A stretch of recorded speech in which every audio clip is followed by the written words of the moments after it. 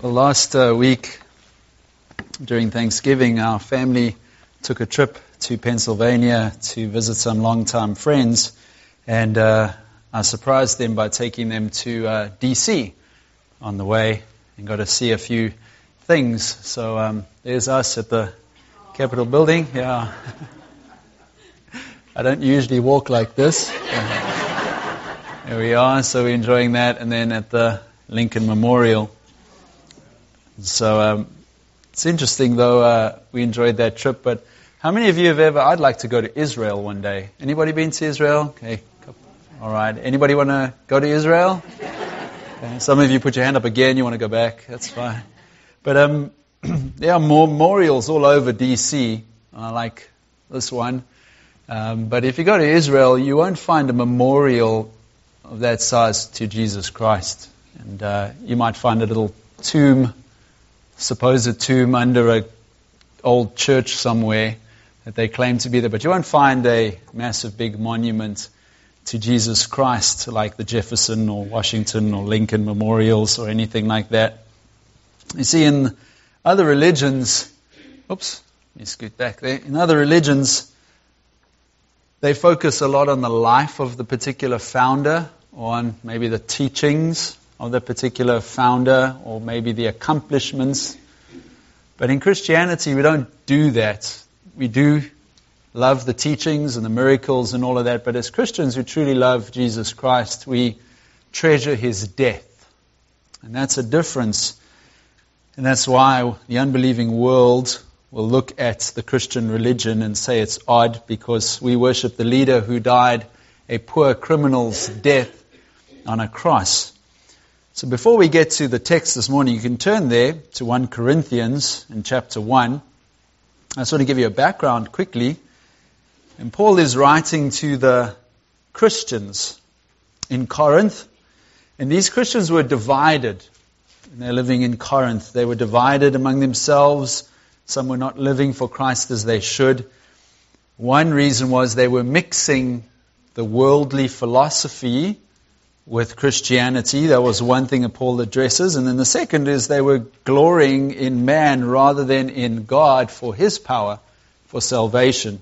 And so chapters 1 and 2, Paul deals with this worldly wisdom in contrast to godly wisdom. And today specifically we're going to look at the wisdom of God when it comes to the gospel. So we're going to pick up in chapter 1 from verse 18.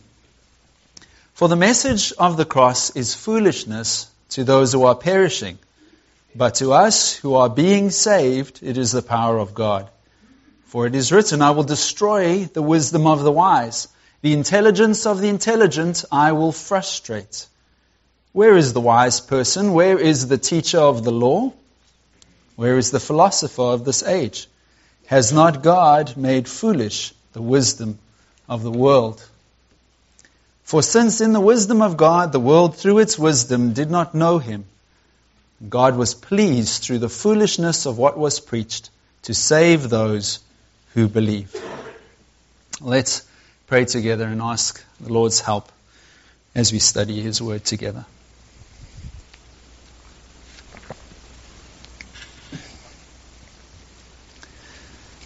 Lord God, we ask this morning that You would please take these eternal truths and that You would engraft them into our hearts.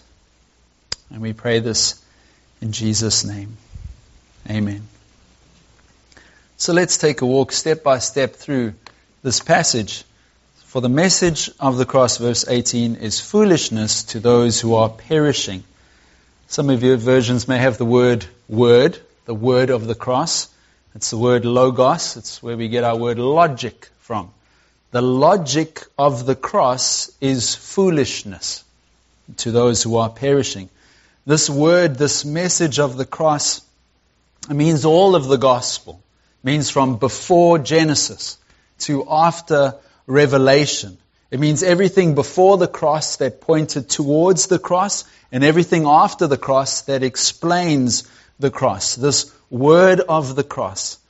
That is why here at Orchard Community Church we hold highly the Word of God. We proclaim it everywhere from the nursery to this pulpit. We believe that it is necessary. You see, the revelation of God, the gospel, it pinnacles, it peaks in the cross of Christ. And it is set against the wisdom of man. And Paul says that these two things are against each other. They are opposite. The wisdom of man and the wisdom of God in the cross. The world thinks that the cross is foolishness. Now the gospel that we have in the Word of God here is not the proclamation of a great prophet. It's not the proclamation of a great leader or a great teacher. But the gospel actually proclaims a publicly humiliated, crucified Savior.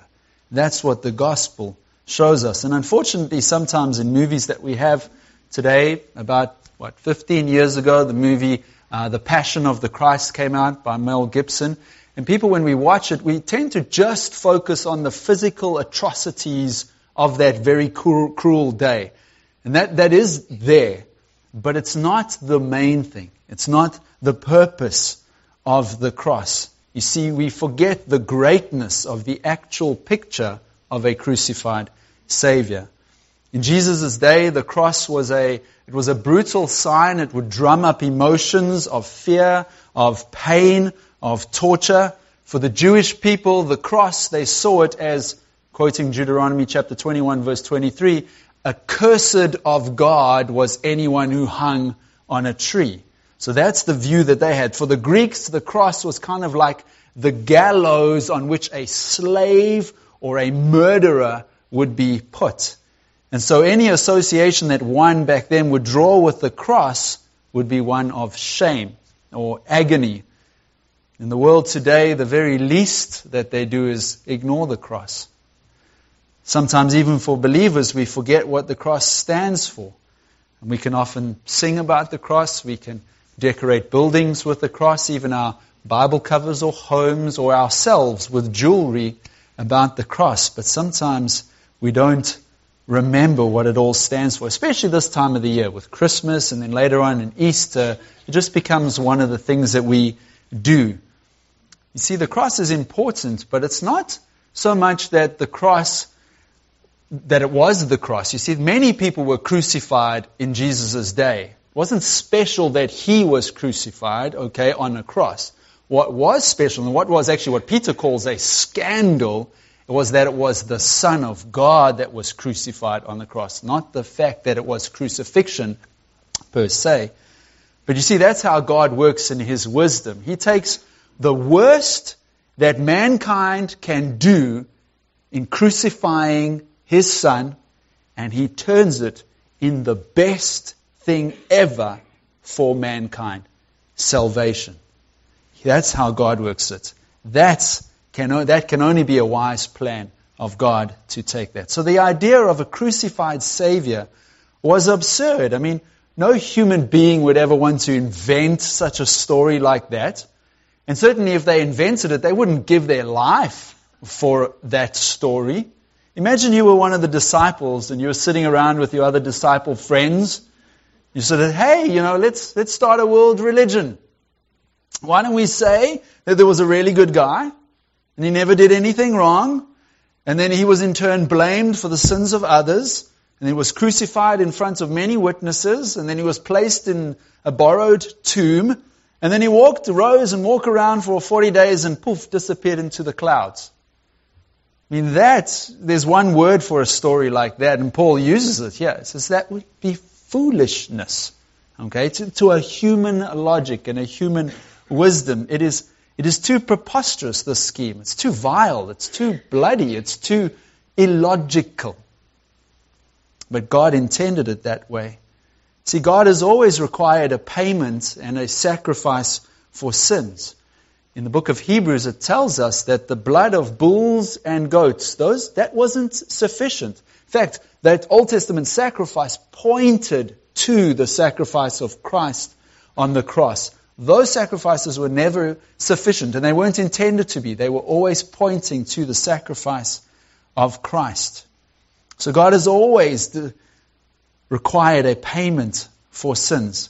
But to illustrate, let's just say, I'll pick on Mark Bernruter. So let's just say after church today, I walk up to Mark, and he comes up, and I slap him. In the face. Okay? That would be horrifying. Let's just say it was all in front of all of you guys. And slap him. People would be a bit grumpy with me. Maybe want to slap me. Maybe the elders would call me in. I'm like, it's not how you should be acting. Even if it is Mark, no. That's not how you should be acting. And maybe I'll get a slap on the wrist. I don't know. But that would be about sort of maybe what would happen. Now let's just say when I was in D.C. a few days ago, I happened to see President Obama walking down the road. And I walk up to him and I say, hey, dush. And I slap President Obama. Doubtfully I would just get a slap on the wrist. I would probably be stuck in jail with and all of that. What was the act was no different, me slapping Mark or me slapping President Obama. The difference was in who the offense was committed against that brought on the punishment. Now, God is infinitely more holy than President Obama, okay? And our offense, our sin towards God is infinite. That's why we will pay in hell for all eternity and never come close to paying it off, okay? That is why Christ, God's Son, the infinitely perfect, righteous one, had to die for sins. Okay, that is the wisdom of the gospel. You see, many today, unfortunately, they would look at this and say, this gospel of a crucified Savior, from an unsaved human perspective, is foolishness. See, the world religions today have tried to take Jesus and make him a good person. Say, oh no, if you speak to Muslims, in particular, I used to work with a Muslim, you say, no, Jesus is a good guy. He was a good teacher. He had some good things to say, a good prophet, and all of those things. But that's not an option. C.S. Lewis writes, and he gives you a three-pronged fork. He says you only really have three options about Jesus Christ. And one of them is not he's a good teacher and a good prophet. Okay? Jesus said that he was Lord. Okay? He was God. So either Jesus, now, this side, knew he wasn't God. Okay? He's saying, I am God, and he knew he wasn't. That would be called somebody who would be a liar. Okay? I'm not God, but I'm telling you I am God. Or Jesus wasn't God, but he really thought he was God. That would be somebody you would call a lunatic. Okay? And C.S. Lewis uses this word. He says, so either he thinks he's God and isn't, he's a lunatic, or he knows he's not God and tells everybody he is, he's a liar. That's the options. The only other option that C.S. Lewis gives is either he tells you he's God and he is God. The only third option you have is he is therefore Lord. He's either a lunatic or he's a liar or he's Lord. There's no room for a good person, a good teacher, some nice things to say. Unbelievers must come to that fork in the road. In this passage here, Paul talks about two types of people in a very interesting way. He sort of says those who are in the process of perishing, okay, those who are perishing, and those who are in the process of being saved. And we're going to look at those quickly. In process of withering and dying in their sin, which will ultimately lead to hell and a conscious eternal punishment. That's the process of perishing. Okay, these perishing people, the first problem that they have is that they're blind to their own condition. And if they stay in their own condition and try and get out of it with their own human wisdom, it's not going to help, as we'll see in a moment. But they are blind. It's like me taking, you're going to have a lot of Washington, D.C. analogies today. It's like me taking a blind person to the National Gallery and going, look at these masterpieces. Well, I can't describe the colors. I can't describe the colors in any case, but I can't describe the colors to them and the patterns and the shapes and everything. It would be meaningless to them. And they are blind in their sin. And the very fact that this mankind is perishing shows that their wisdom is inadequate to save them. Another person that Paul mentions here is those who are being saved. Now, salvation has three tenses. There's the tense of the past, in that one day when you trusted Christ and He saved you. Okay, there's that tense of salvation. There's also the tense as it is used here where we are being saved. We are being made more like Christ. We are being sanctified. We are brought along this process. That's what God is doing in our life, the being saved. And then there's the third one, which is the future that we look forward to in hope, is that when one day we will be saved from this wretched world, from these wretched bodies, and we will be saved eternally and with God forever. So that's the tenses that we have in being saved. And he's talking about this. Those who are perishing on their route to hell in the way they're living, and those who are being saved, being made more like Christ. And the reason the message is this, a message of the cross is foolishness to the perishing, is because the perishing and human beings have elevated their own wisdom, their own philosophy against the cross. And they look at the cross and they go, that's crazy. The word foolishness is the word we actually get is for moronic. It is insane. It is senseless. And they look at the cross in their own wisdom and go, that is madness. Mankind then, in Paul's time, and even more now, we drum up these philosophies. We've got lots of these complex philosophies to try and help ourselves out. And when the gospel is presented to people in such a simple message, it doesn't make sense to them because they want to elevate their own logic above the cross. You see, God in human flesh coming to die on the cross and to pay the penalty for our sins, and then you, by trusting in Christ and in the act that He did and His resurrection, you can then be saved and your eternal destiny is secured in heaven forever. People look at it and go, what? That's ridiculous, you know. The death of one man on a piece of wood in a nondescript place. You mean to tell me and then that would change my eternal destiny? No. The Greeks and the Jews, they looked at this and said, this is a load of foolishness. And even perishing mankind today does the same thing. One reason I believe that people look and despise the gospel and the cross is that it actually allows no place for man's merit, man's accomplishment, man's attainment, man's pride. You see, when you take the gospel, this is gospel mathematics. You take the gospel and you say, Christ plus anything equals nothing. That's gospel mathematics. Christ and? No, not my human logic or anything, or my actions, not at all. Christ alone is sufficient to save. So let's keep going. Are we on verse 18? Or is that 19? Sorry, verse 18. But to us who are being saved, it is the power of God. I love this word, the power of God.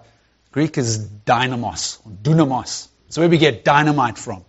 Okay, it is the power of God. Paul uses this in Romans chapter 1. I am not ashamed of the gospel, for it is the power of God to those who believe. So don't miss this now. Why is the cross the power of God? Why is it the power of God? Well, it's the power of God because in the death of Christ alone, and the death of Christ alone has the ability to forgive sins. That's the only thing. It's the death of Christ alone has the ability to forgive sins. When there was a paralyzed man and they couldn't get him to Jesus, remember they had 4 friends, took him upstairs and broke through the roof and lowered him down. First elevator in the Bible. Lowered him down. And Jesus says to him, get up and your sins are forgiven. And all the Pharisees, they kind of panic. They go, who on earth can forgive sins except God? And God only forgives sins in Christ. The Old Testament pointed to it. From us now looking back at the cross, it is the power of God to forgive sins. So maybe you have walked with the Lord for many years. I want to encourage you, don't be tempted here to sort of move on from the cross. You see, whenever we're tempted to move on, did the cross there, and we move on, we tend to move into our human efforts and our human wisdom and our human understanding. We must never do that. We never move on from the cross. We only ever move deeper into it. That's the gospel. I must also mention here that the same power of God, this dunamos, okay, it's the same power that raised Christ from the dead. It's the same power that made you a new creature, born again. It's the same power that lives in you by the Holy Spirit to enable you, like we learned last week, to present yourselves as living sacrifices. That's the same power. And you see, mankind doesn't want that. Mankind wants a rationalism and philosophies because it elevates human ego. It won't stoop to something that is so simple as to believe in the Lord Jesus Christ. And Jesus himself even said it. He said, if you are not going to become like a little child, meaning simple in your faith, simple in your trust, then you will not enter the kingdom of heaven. And so this church that Paul was writing to in Corinth was rife with human philosophies. It's the same today in our Western world that we live in. And Paul wasn't about to give these Corinthian believers, or this Corinthian place that he was writing to, another philosophy to hang on their wall. Okay, he didn't want to give them that. He wanted to bring them the true message that would pound home something that was very opposite to what their world was teaching them. He wanted to give them something simple, not complex, something very historical and not sort of ethereal. He wanted to give them something that was concrete and objective, not sort of subjective and something that was foggy. He wanted to give them the cross, and he kept doing that. He was with them for 18 months that he stayed with the Corinthians, and he gave them, if you read through Corinthians, the letter that he wrote, and 2 Corinthians, you'll see this all the time. Well, Peter, he didn't even understand this at first, this wisdom of the cross. When Jesus in Matthew chapter 16, he comes to Peter, or he comes to the disciples, and he tells them, I'm going to go to Jerusalem, and I am going to die. Peter pulls him aside and says, no. That's not working, all right? You're meant to, in his mind, set up the kingdom here, overthrow the Romans, and maybe I'll get a little place on the side. That was Peter's thinking. And he tells Jesus, no, that's not right. My thought pattern, my logic, my wisdom says something else. And Jesus firmly rebukes Peter and says, what does he say? Get behind me, Satan. He's saying to Peter, your philosophy is satanic. It is opposed to the wisdom of God and the cross that I must go and face. And you would think that Peter would learn, but not Peter in the beginning.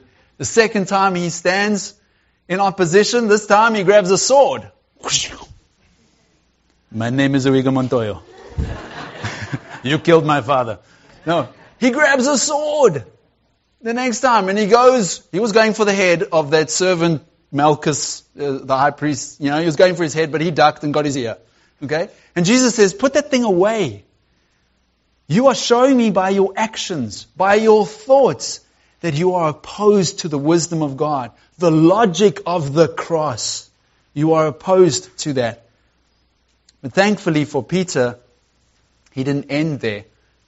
After the resurrection, after the ascension, it became for Peter the power of God for his salvation. And he understood. So we have this contrast that is established in verse 18.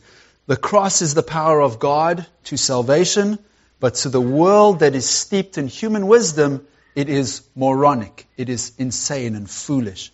And Paul gives us some reasons why he considers God's wisdom to save sinners superior to man's wisdom. Well, firstly, God's wisdom is permanent, and man's wisdom is temporary. You see, God's always wise, and has always been, and will always be. If you look at verses 19 to 20, Paul now uses the Old Testament to draw his point, showing that man's wisdom will be swept away and destroyed. It says there, for it is written, I will destroy the wisdom of the wise, and the intelligence of the intelligent I will frustrate.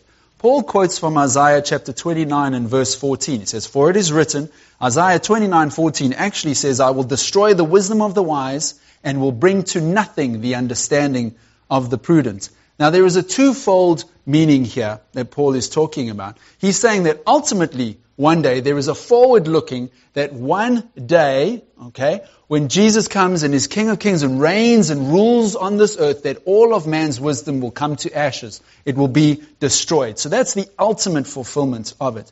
But there is also an immediate fulfillment in the time of Isaiah. So we have to go and look at that time of Isaiah to get an understanding of how Paul applies it, and it will shed insight for us in the Corinthian passage. So at this time, there was this mighty king by the name of Sennacherib. He was the Assyrian king, and he wanted to conquer King Hezekiah and Judah. And so God, through the prophet Isaiah, says to Judah, okay, don't worry. Deliverance will come, and Sennacherib will fail in all of his conquerings. And God said to them, it won't be with your wise men. It won't be with your battle strategies and your political advisors. It won't be your cunning or your secret trickery or anything like that. Nope. You're not going to escape the hand of this Assyrian king because of your wisdom. God says to him, I will do it. I will do it myself, and I will demonstrate to you how impotent your wisdom is and how impermanent your wisdom is. And so when all of your wisdom is done and you have nothing, no answers, and they didn't have any answer against King Sennacherib, then I will show you my wisdom in rescuing you and in saving you. And so Sennacherib, he had a huge army. And if God was going to deal with Sennacherib, people would think, you know, he really needs to come to the party with this thing. So God, in all of his might and wisdom, sends one angel. Just one. There he goes. And he smote the whole of the Assyrian army. 185,000 people. It's interesting, a little term, it says they woke up and they found they were dead. I'm like, well, what happened was some who were left, a handful, woke up and went, ooh, wow, okay. That's what the Bible means there. It says, so what do you learn? You don't mess with angels, firstly, okay. But what Israel couldn't do, and what all of their wisdom and their knowledge and the best of the people couldn't come up with, God did with one angel and rescued them. And so when we look back at Corinthians now, Paul says, you look at that Isaiah passage. He says, God never needed wisdom from the humans, an understanding of theirs to rescue people. But here is a picture of salvation. You see, human wisdom and power couldn't save Israel from Sennacherib. And so too, human wisdom and power cannot save us from our sins. Only God's wisdom and power in the one perfect God-man, Jesus Christ, could save them. We keep on reading in verse 20, and Paul alludes to some other passages in Isaiah here. It says, where is the wise person? Where is the teacher of the law? Where is the philosopher of this age? Has not God made foolish the wisdom of the world? You see, whenever man looks to humanity for answers that only God has, it will always result in worldly foolishness. So he says, where is this wise person? Where is this brain's trust in the war to rescue you from your enemy? Where is the teacher? The actual word here is, where is the scribe?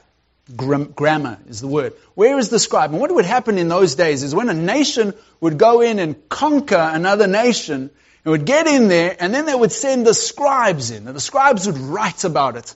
Oh, and then the king did this, and the armies did that. Oh, and when we get in there, what do the scribes record? Oh, we stole this, and the loot and the booty that they got from all of this stuff. And the scribes would write that. And Paul is looking sarcastically and saying, where is the scribe? You know why? Because you won't ever gain victory. You won't be able to take possession of that rescuing of your own soul. So where is the scribe? There isn't one, because you won't ever have the victory. That's what he is saying there. Where is the wise person and the scribe and the philosopher? See, there are no spiritual rescues and salvations in man's wisdom. So the scribes would not have anything to write about. Now, I want you to understand me that mankind has done some amazing things. In going to DC, we went to the Air and Space Museum and saw flight and all of those things, and the Wright brothers and the Left brothers and the Wrong brothers, all of them were there.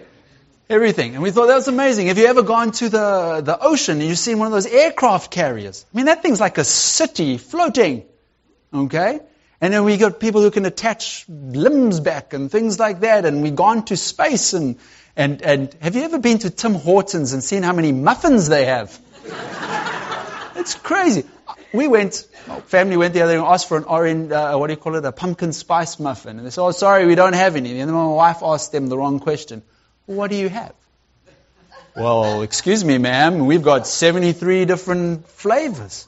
And mankind is clever in many respects. I mean, even coffee. Personally, though, I think if you have to use like 5 adjectives to order a drink, it's probably not something you would be drinking. You know, like it's no fat, decaf, skinny boy latte, no foam. It's probably not something that you should be drinking. But we look at mankind and we say, wow, we're clever. We've done things, fly, muffins, everything. But all of our education has never really solved our main problem. You must say, wait a minute, we used to live like in the boonies, and now we're in cities and things like that. We're no better off here than we were there with our sin problem.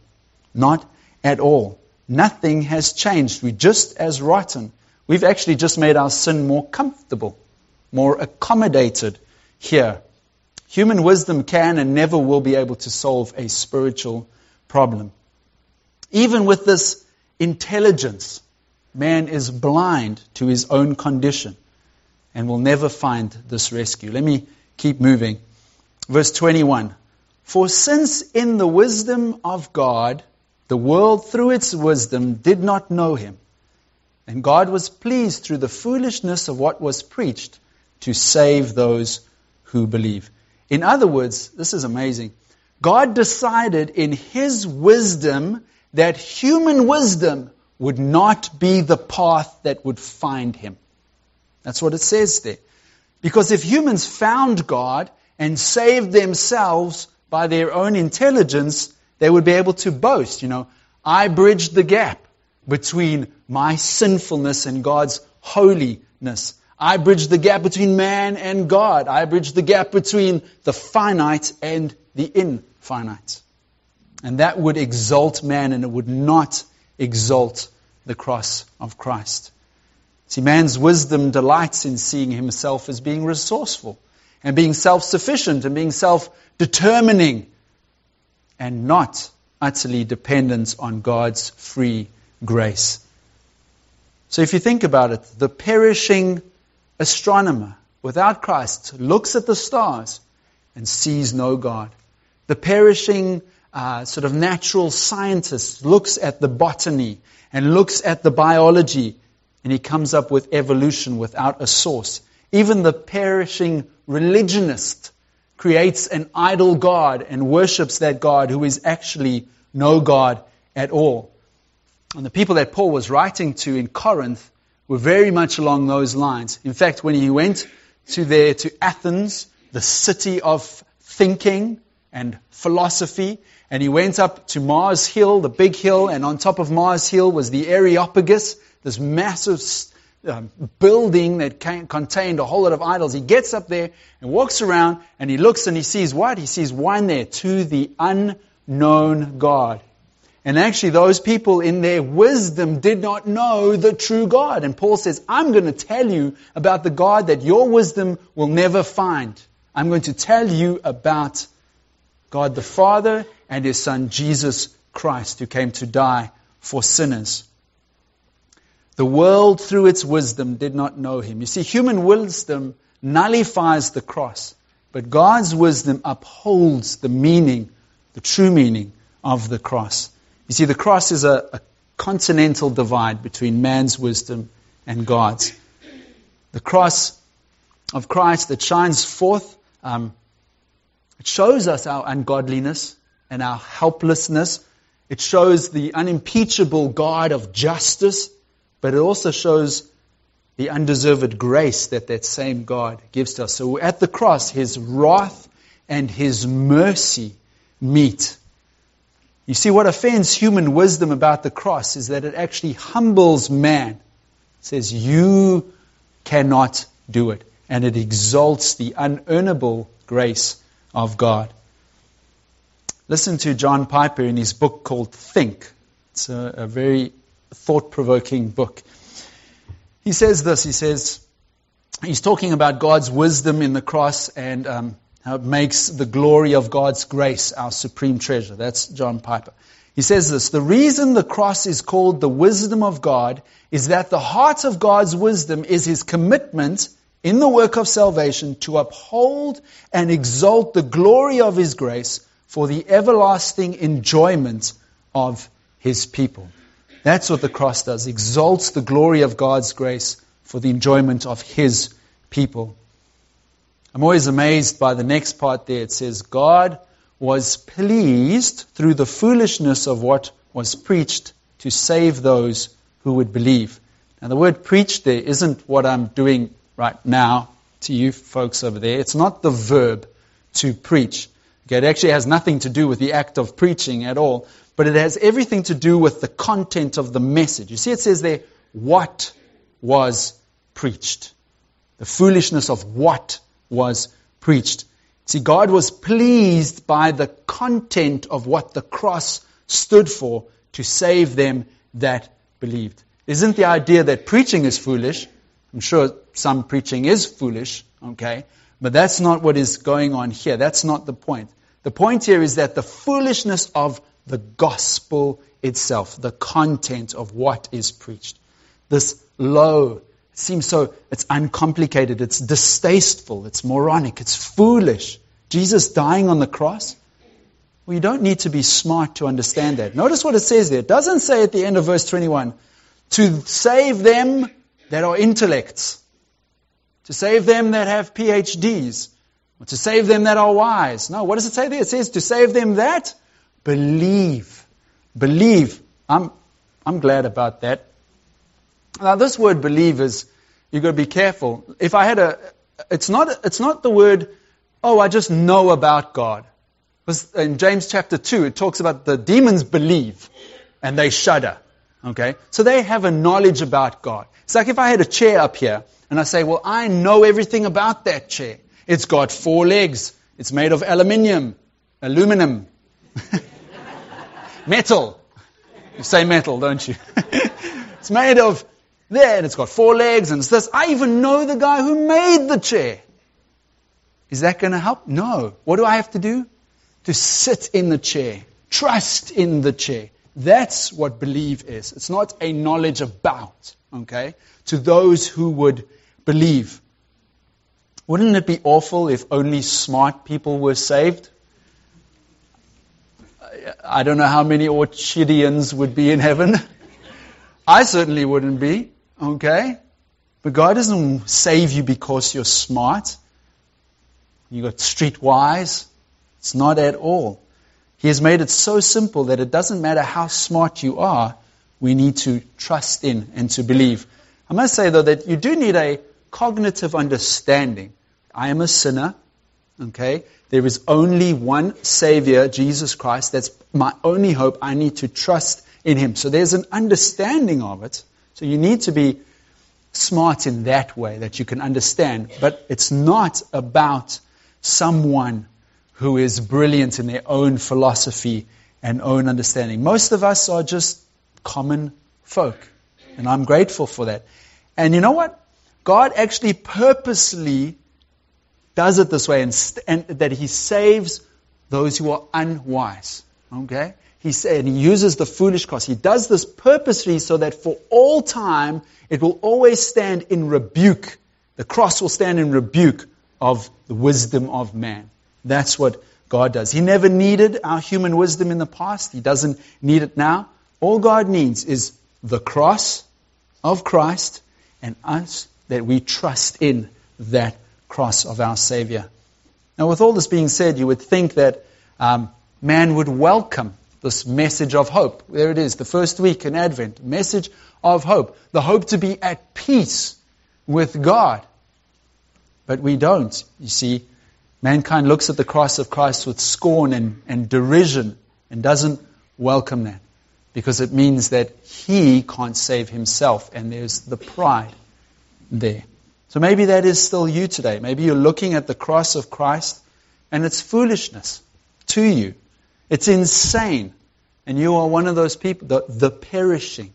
and you are heading to a path of destruction. Maybe you look at the messages, the songs that are sung, the prayers that are prayed week in and week out, and they have no bearing on your life.